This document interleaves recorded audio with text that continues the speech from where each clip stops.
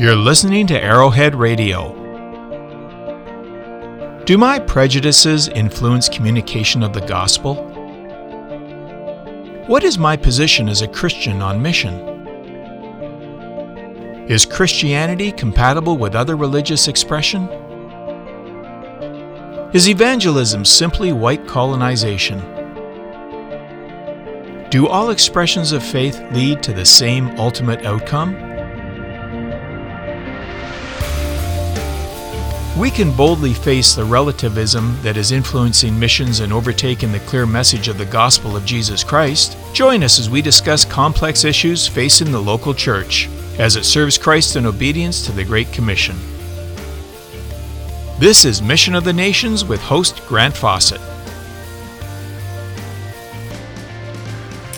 Hey everybody, welcome to Mission of the Nations. I'm sure you're wondering where Mark and Venus are.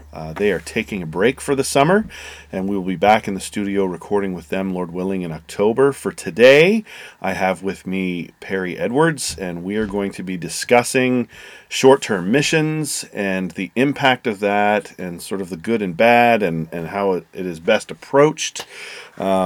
And some of the things surrounding that. So it's nice to have you here, Perry. And we're going to... Well, I guess I should say, Perry is the new pastor at our local church, Living Way Baptist Fellowship. So now I can steal him whenever I feel like it for podcasts.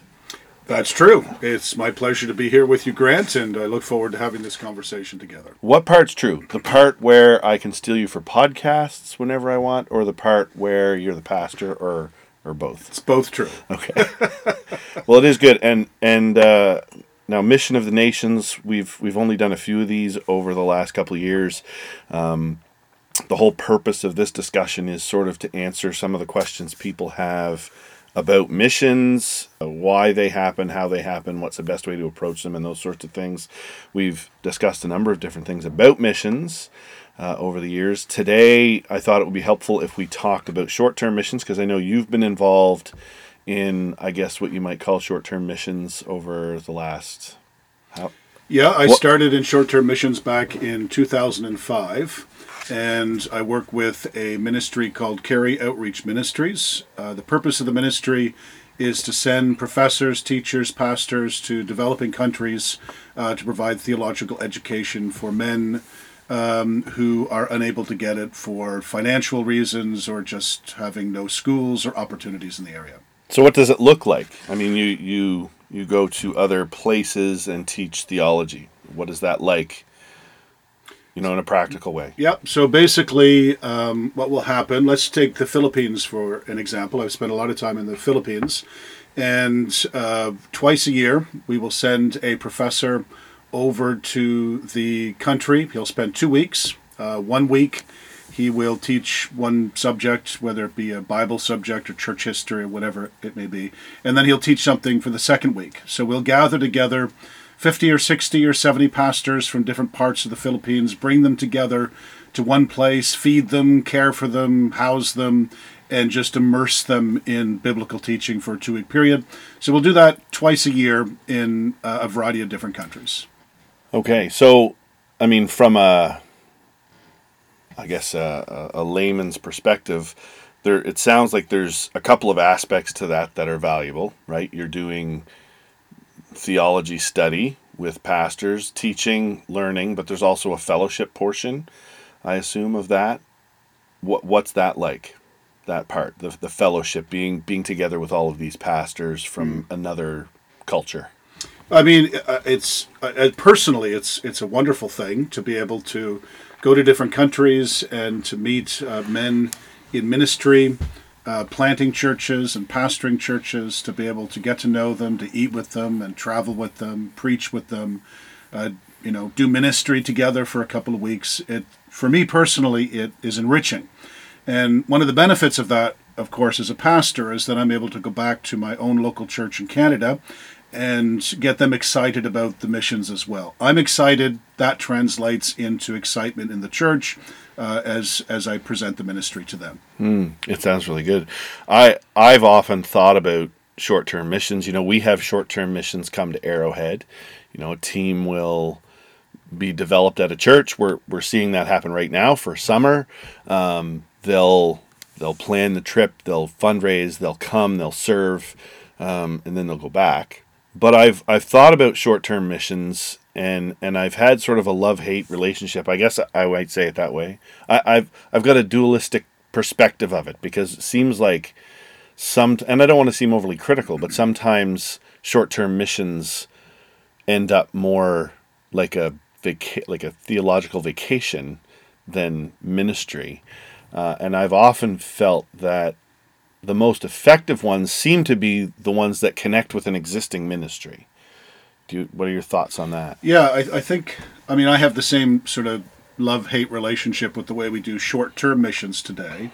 I think there probably is a more effective way of doing it. So, for example, in my previous congregation, I would go overseas, I would teach, I would preach, I would get to know the people, get to know the needs of the people, and then come back and present that to my local church. And what we did is, over a period of a number of years, is we would send money to the Philippines, other countries, but I'll focus on the Philippines.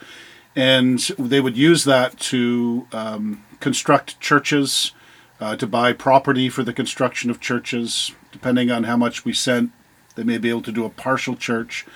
But it wasn't us going over there and trying to build the church for them. We sent the funds so that they could build their own buildings. They have the expertise, they have the materials, they know how to build buildings for their own country. And I think sometimes that is more effective than sending, a group of young people over to help lay bricks, because they have no concept of the way they do it in the country. Mm-hmm. So it seems to me it's better to raise the money, send the money to a trusted missions group or church group in the country so that they can just do the work themselves. Yeah, I agree. The tension of that has always been sort of ripe. When I hear stories and see pictures of the trips that happen, and I think it's rooted a little bit in, I've been critical on this podcast and in other places about the easy believism culture that exists, and this sort of fast food perspective of evangelism and discipleship and Bible teaching. And I often wonder if some of those trips are seeded in that kind of thinking. Like if I go for this 1 week, then I have fulfilled my particular mandate to be a evangelist or a gospel communicator, and I worry about that, because I feel like it's rooted in sort of Western church mentality instead of longevity. Yeah, and I think that there's a certain attitude that we do it better than you do. And so we will send our people to do evangelism, and we will teach you how to do evangelism, as though they don't know how to do it in their own context. But the reality is they do. They're living in the villages. They have relationship with the different business people in the community, with their neighbors and whatnot. And they are better equipped to reach their own people for Christ than we are.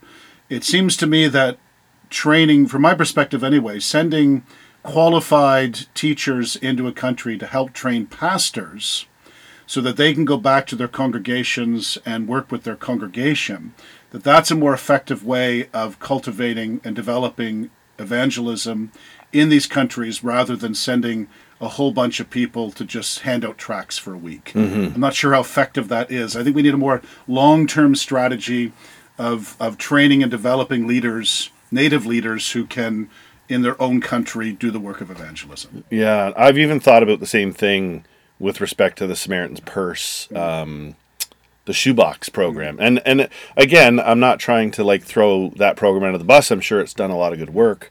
But I was at a church one time where, instead of doing the shoebox at Christmas time, they raised a certain quantity of money per child and then sent that to a church in Russia that would then use those funds in an appropriate way to make Christmas a ministry arm of their church for children in their community.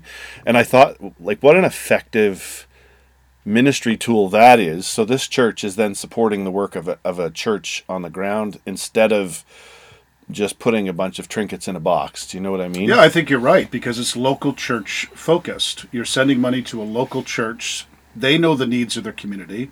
They know what needs to be purchased and where it should be distributed.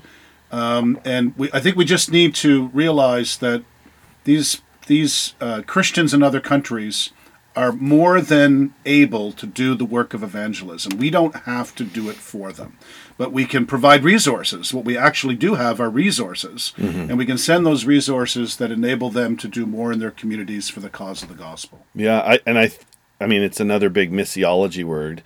I like missiology words and big words, but ethnocentrism is a missiology word that talks about the reality that my culture does things the right way because it's my culture. I think the right way because I think this way. And we tend to export that when we go or when we do anything. And you're right, sanctification is this funny thing. God saves people and then he sanctifies them, and he does that in every culture. Like he doesn't require our culture to sanctify another culture because ours isn't sanctified anyway. Well, and I mean, the truth of the matter is that we have a larger growing number of missionaries who are being sent to our country in Canada because there's such a great gospel need. So it's not that we know what we're doing and we're going to tell you how to do it. The fact is we need missionaries coming and preaching the gospel in our own country. Yeah, and that's something that I'm confronted with here at Arrowhead sometimes, is this idea that missions doesn't really exist in Canada, that somehow our mission as missionaries with NCEM is lesser because it's not geographically somewhere else. It's no less intercultural, and it's no less important. It's a little different than overseas missions, but there are those who feel that, it's invalid because, there's internet and there's TV and there's books and those kinds of things. Yeah, and to go back to something earlier about sending these groups to other countries to construct a building or that sort of thing. My question to many of those people who spend the money to go overseas for a week or two, to do the work of evangelism, quote unquote, or whatever they're doing, my question would be, what are they doing at home? Because many of these same people, you don't see them, in the streets of our cities handing out tracts, but for some reason they think by doing it in another country, they're doing something more radical for Jesus. And I think we need to change that mentality, and people need to realize if you're helping a local camp, if you're helping a local soup kitchen, if you're serving faithfully in your local church and reaching out for Christ in your community, you're doing missions as much as somebody who may be going overseas. I would take that another step further, I think, and I would say if you're wanting to go overseas, are you involved in your church? If you're not involved in your local church at all, and you feel a burden to go overseas, and some people will say, I felt a call to go for a short-term trip. You are literally called in Scripture to be an active, vibrant part of your local fellowship.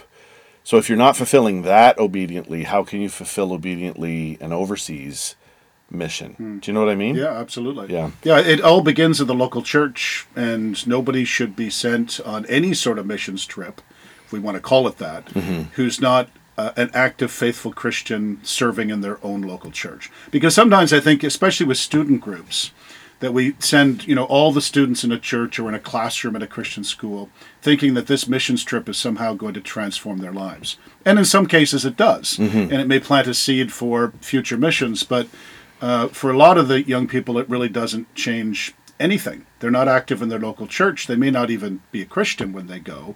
And I think there's a more effective way of doing ministry than that. Yeah.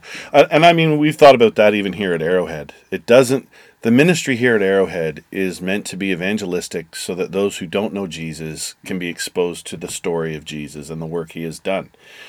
It doesn't exist particularly for the sanctification of the staff, right? That's a good byproduct. Like if the staff can come here and grow in the Lord, then that's really great. But if that's the entire purpose in you sending someone to us, then that's not exactly the mission that we have. Does that make sense? Yeah, it does. I mean, when I go to teach for 2 weeks in another country, there's no question that I benefit from that. Standing up there and teaching and pouring my heart out and just immersing ourselves in the Word of God for 2 weeks, I benefit from that. But that's not my purpose in going. My purpose in going is to build up the pastors in that country so that they can go back and minister to their congregations and build those congregations up. But there's always, when you're using your spiritual gifts, there's always a personal benefit that comes with that. Yeah, that's right.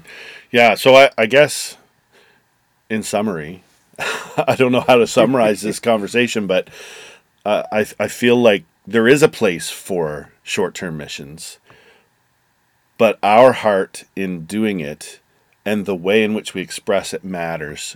And it seems to me that the most valuable short-term missions are the ones that support an existing church or parachurch that's doing work there already. I agree with that, and I think that the local church is primary in the plan of God. And I think whatever we do in short-term missions, it should be to build up the church, the local church or local churches in the country where we're going. And I think we need to be much more selective in who we actually send on these missions groups.